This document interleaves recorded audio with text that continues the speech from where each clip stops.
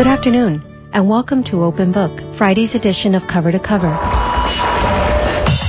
The California earthquake of April 18, 1906, ranks as one of the most significant earthquakes of all time. Today, its importance comes more from the wealth of scientific knowledge derived from it than from its sheer size. KPFA commemorates the centennial anniversary of the San Francisco earthquake by bringing you a documentary titled The Frisco Earthquake, produced by Ellen Hall and narrated by Sean Street for the BBC. The Frisco earthquake combines the accounts of witnesses, both dead and living, with analysis from commentators whose lives have been shaped by the city's turbulent history.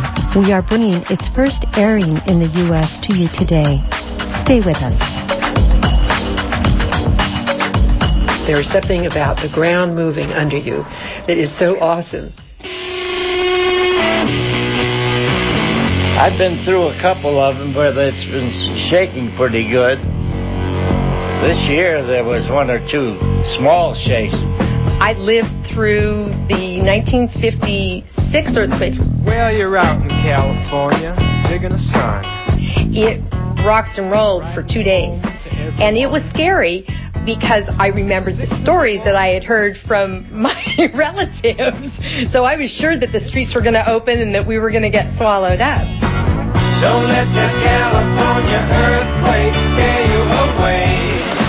The Frisco Quake, presented by Sean Street. Don't let the California earthquake scare you away.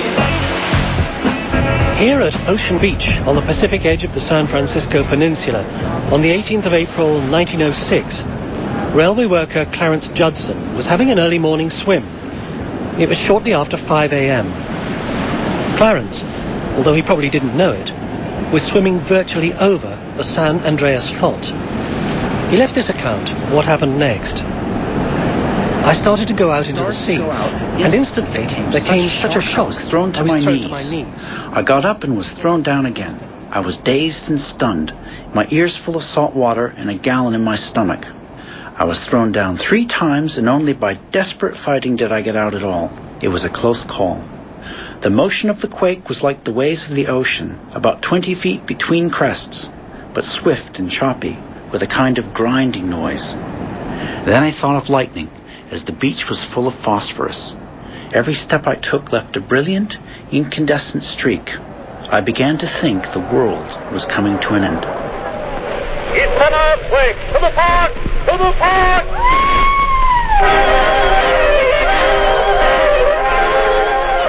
The drama and heightened reality of the great San Francisco earthquake of April 1906, together with the fire that followed, evoked through the memories and accounts of survivors, and in that extraordinary musical recreation recorded onto wax cylinder shortly after the disaster wiped out the city. And yet, a century on, there are those who claim that San Francisco continues to live in a state of denial. Even today, the implications of the catastrophe are still being re-evaluated, based on evidence that continues to come to light, an emerging story drawn from written accounts and official documents. And photographs. One of the most famous reports of the event came from the pen of the writer Jack London, who roamed the streets of the city with his wife Charmian during the hours following the quake. But what's less well known is that Jack London also took pictures of what he saw. All right, we're going to go into the dark room. This is a wet lab. Philip Adam is a photographer at the California Historical Society in downtown San Francisco. I'm working on a Jack London print right now. The original negatives, and they've never been printed before like this. And here we go. When we look at pictures of ruins, it really reminds us that the moment is here and gone. You know, the world was there, and then a few moments later, April 18th, 5:15 in the morning, 1906, the city was no longer there. That's really our reality all the time. We don't really think about it that much, but photographers do, because they are always aware that the moment that has just been captured is gone. And so now we can turn on the light and see what we've got. The image of another famous figure comes into focus from that dramatic Californian spring of 100 years ago. The opera singer Enrico Caruso had been persuaded to perform in San Francisco in Bizet's Carmen, and he stayed here at the opulent Palace Hotel. As writer James D'Alessandro explains, Caruso's very presence in San Francisco was seen as highly significant. His arrival was almost a coronation of San Francisco as the great city of the American West. It was a city with enormous pride. And when he arrived at the Ferry Plaza in San Francisco, there was a huge crowd and newspaper reporters there.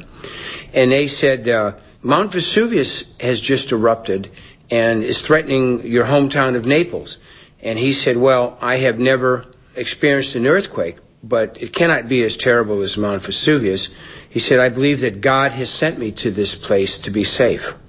Those who were present that night long claimed that Caruso's performance as Don Jose was one for the ages. And Caruso received 5 curtain calls and went off stage at exactly midnight.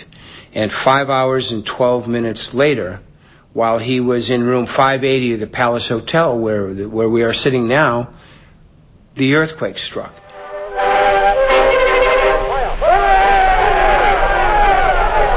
city is in flames!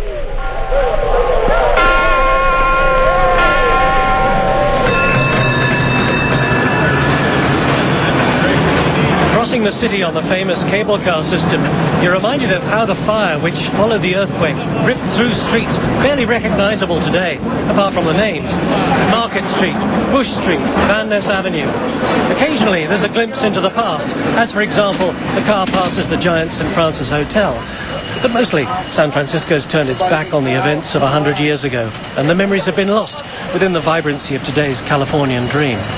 Not entirely, though, because the human witness is still there, although dwindling now, of course.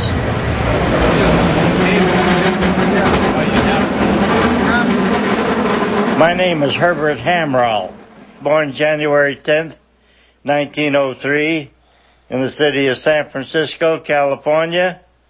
I was here at the time of the earthquake. I do remember my mother carrying me down the stairs.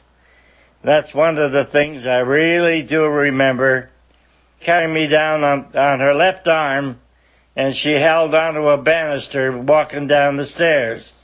But the rest of it, what I'm going to tell you now, is what I've learned and what my parents, the few things that they spoke to me about.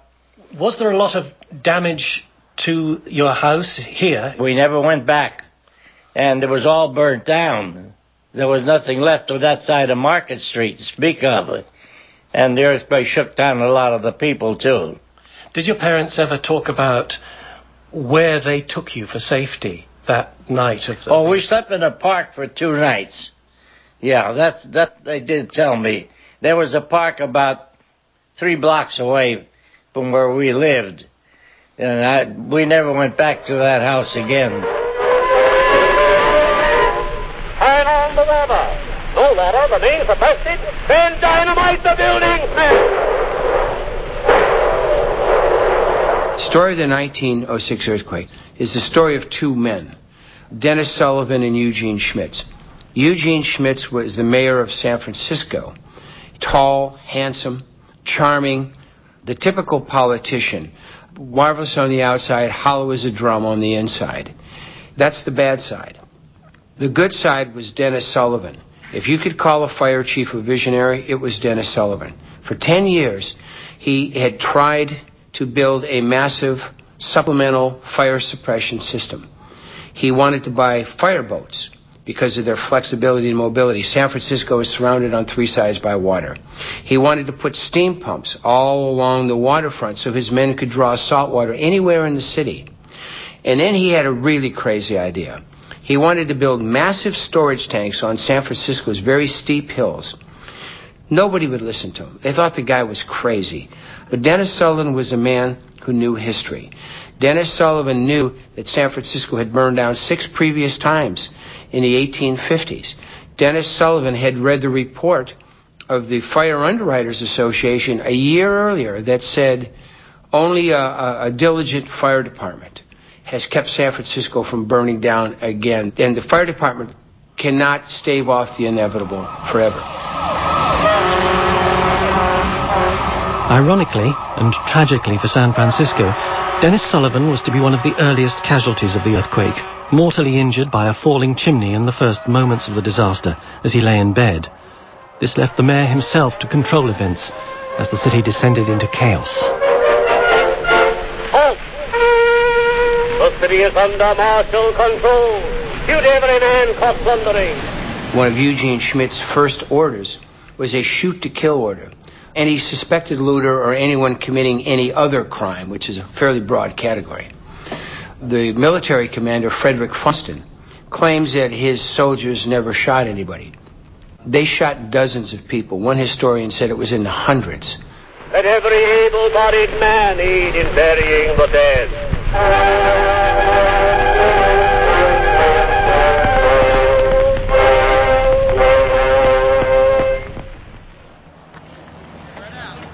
This is Golden Gate Park, a large, verdant, undulating space which stretches across the western part of the city to the Pacific. On this warm, sunny day, it's full of cycling, relaxing, or rollerblading San Franciscans. But in April 1906, it was the scene of a huge tent city, housing thousands of refugees, including the 2-year-old Anita Olderlayer. Today, Anita is 102, and her memories have become part of family lore for later generations, including her great-niece, Chris Wiley. I'm third generation San Francisco, and so I grew up hearing these stories. Only the earthquake ones. Okay. I remember Aunt Rose told the story about one of the babies that was born. Oh, yeah. And they were in the camps in Golden Gate Park. And so they didn't have any milk, so they had to wean the baby on tea. That was all they had. As weird as it sounds, it was very similar to 9/11, where people were, in the park, and they had lists up of people saying, I'm looking for so-and-so, or have you seen so-and-so, and they would just go around from the different encampments trying to find people. We were lucky that we didn't lose anyone in our family.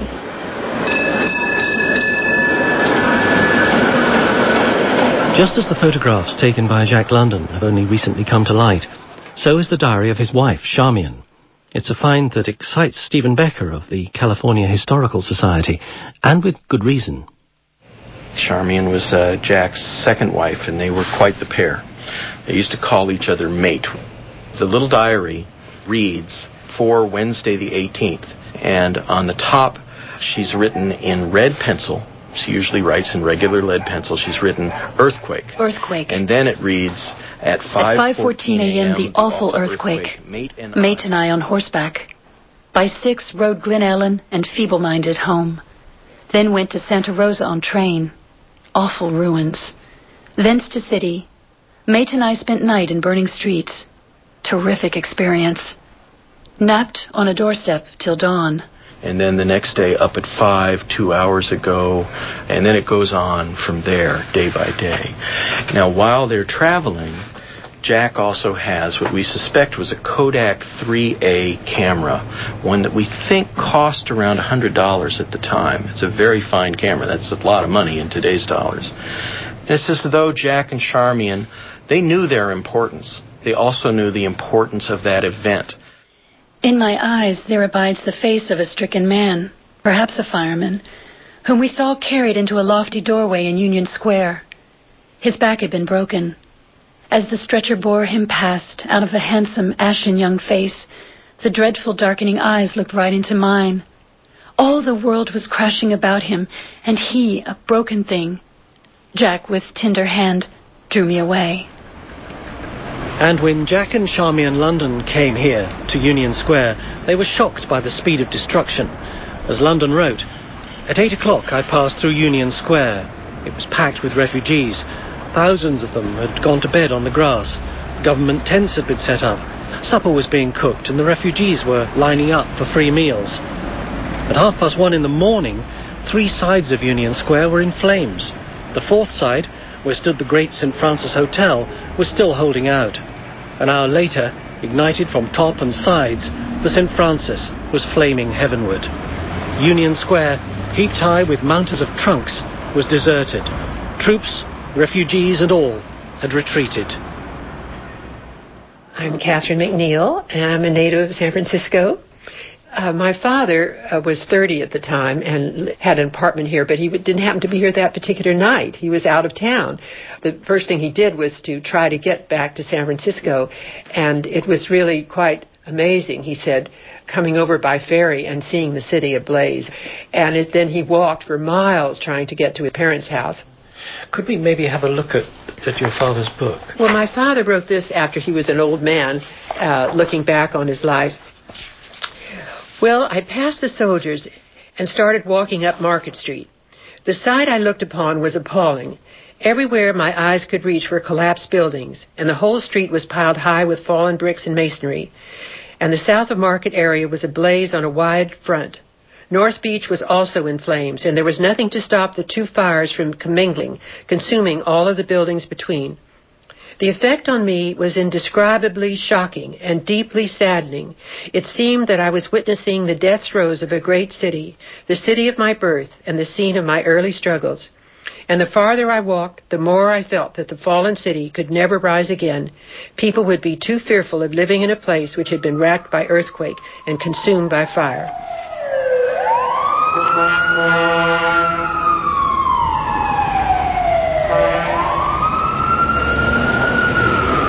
Van Ness Avenue is now, as it was in 1906, the widest of San Francisco's long, straight boulevards, subdividing the city into the eastern downtown and the western addition.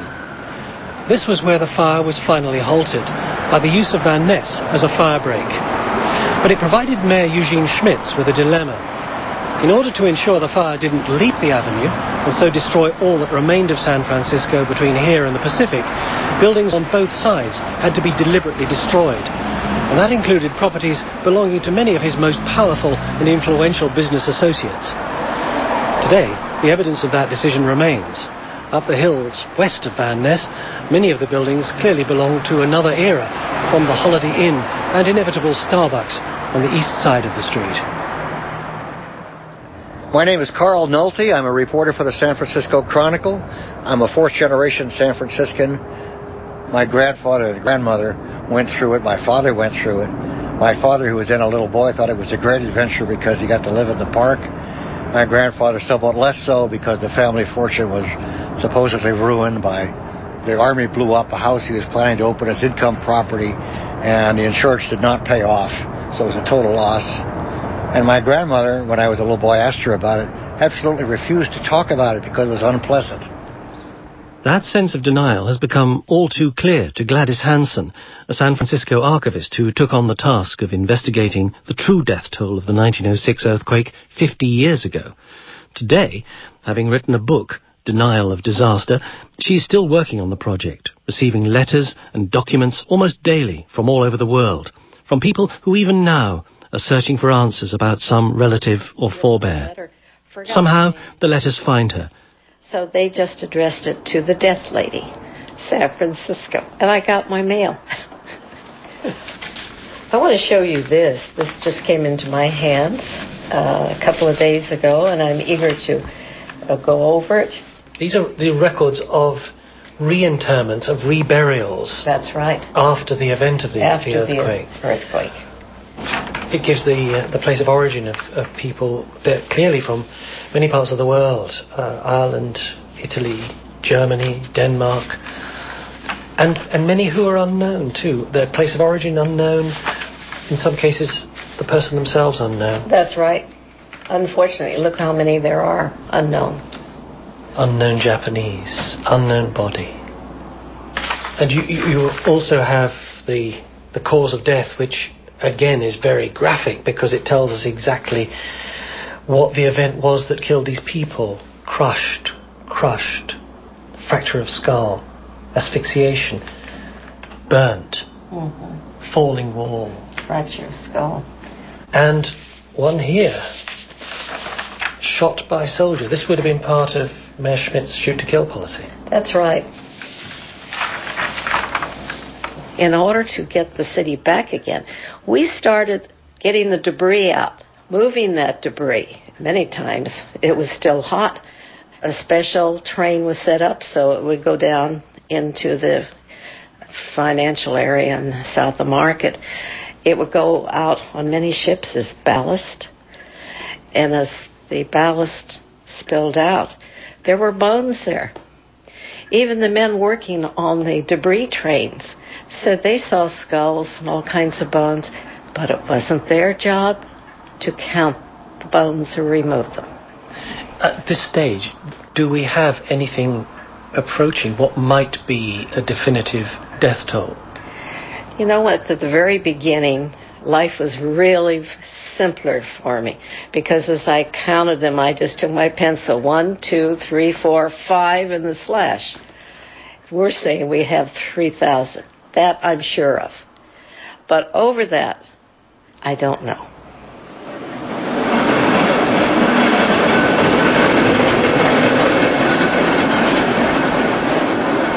I'm looking now at an image that Jack London took in 1906 from Nob Hill, view south with the City Hall, what's left of it, framed between two dead trees.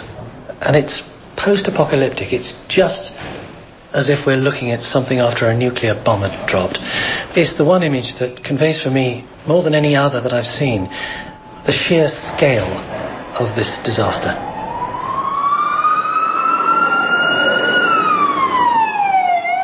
One of the aspects of denial was that the pictures that reached the world of the disaster had actually been tampered with. It was alarming and upsetting to us when we came across this. One of them is a large panorama, and it was taken at 10 o'clock in the morning, and it looked down off of Nob Hill down to the Chinese area and the Hall of Justice below. At 8 o'clock in the morning, or 8:20, something like that, a tower on the Hall of Justice peeled off.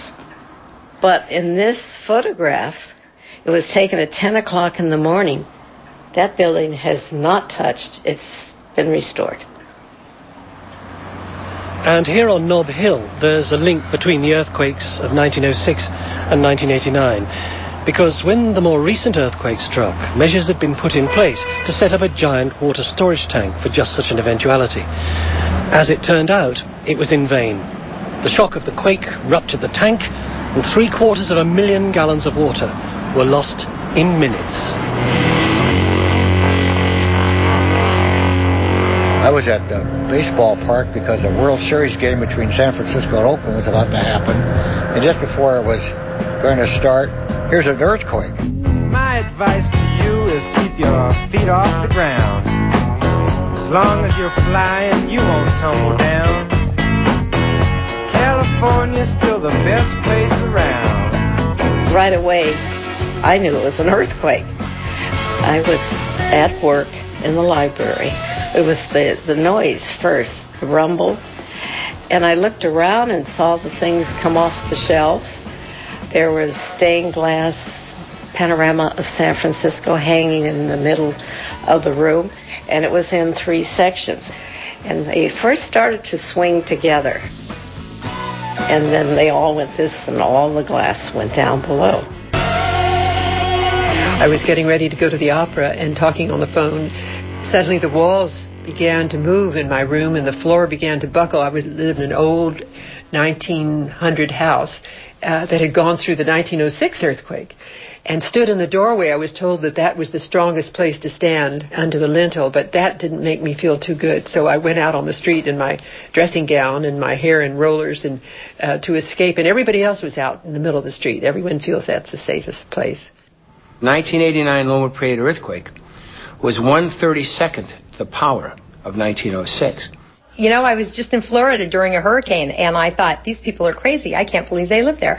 And they look at me and say, how can you live in San Francisco with earthquakes? Because you don't know when they're coming. When we talk about natural disasters these days, there are parallels that inevitably come up. The 89 earthquake is obviously one of them. Another one is the destruction of New Orleans, which is very fresh in people's minds. Very similar. First, San Francisco had been warned about the possibility, not so much of an earthquake, but of disastrous fire, which destroyed the city, really, did most of the damage. Last year, 2 years ago, several people warned that if a direct hurricane hit New Orleans directly, the levees would fail, and by God, they failed. Also, there was also, if you remember, New Orleans, greatly exaggerated reports of the number of dead. 10,000, the mayor said. Less than, just over 1,000, the real number. Greatly exaggerated reports of looting. In New Orleans, they said there were looters, and they showed pictures of them on television. People are astonished now that writers like myself and a few others have said the evidence is quite contrary to the official record. It was man's folly as much as nature's wrath that caused this destruction. My hope is that this centennial, this commemoration, will connect us to this extraordinary tale, and that people will see that city, see who we were, and start to learn these lessons and start to prepare, because we are woefully underprepared. My son particularly is very aware of what happens to houses sitting on sand. We're on a lot of sand out here. And he's been drilling way down, so he's connecting and tied the house to its foundation. Every once in a while when something happens, people will tease us and they say, well, when there's an earthquake, we're going to come to your house because yours is the only one that's going to be standing.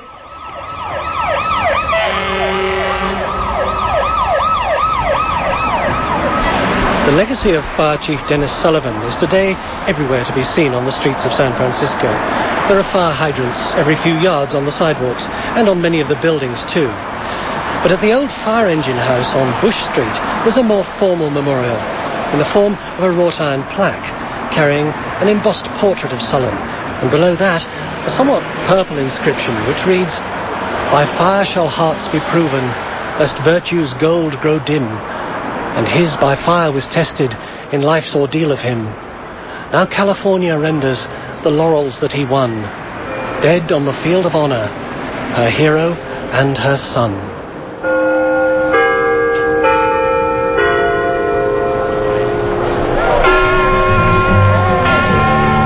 Do you still take part in commemoration of the event? Yes, I'm the only man that's able, as I'll put it that way, to partake in it. The rest of them are sickly, or me and about 3 or 4 women. Both hands would take care of all of them, I guess. The city had to recover for those that were alive. It's simple as that. But it took 100 years to get a monument. 100 years. It's not party time. This is a remembrance. The church bells should be ringing. Don't let that California earthquake scare you away. My daughter advised me to keep my tennis shoes ready by my bed because there'd be broken glass everywhere. Scare you away. We're crazy. We still live here. California earthquake. Don't let it scare you away. You just heard the documentary The Frisco Quake, produced for the BBC by Ellen Hall and narrated by Sean Street. It also features Catherine McNeil, Gladys Hansen, Carl Nolte, Stephen Becker, Philip Adam, James D'Alessandro, and our own Susan Stone. Many thanks to Susan Stone for facilitating the airing of The Frisco Quake. Tune in next week when we fast forward to the 1989 Loma Prieta earthquake and bring you award-winning programming in the spirit of marking KPFA and Pacifica's 57th anniversary. That's next week on Friday's Cover to Cover Open Book, when we will be bringing you Rip, Riff, and Panic. If you have any questions or comments about what you hear on KPFA's Cover to Cover Open Book, you can call us at 510-848-6767 extension 212, or email me at Amelia, that's AMELIA @kpfa.org. With Erica Bridgman and Nick Alexander at the controls, I'm Amelia Gonzalez. Thanks for listening.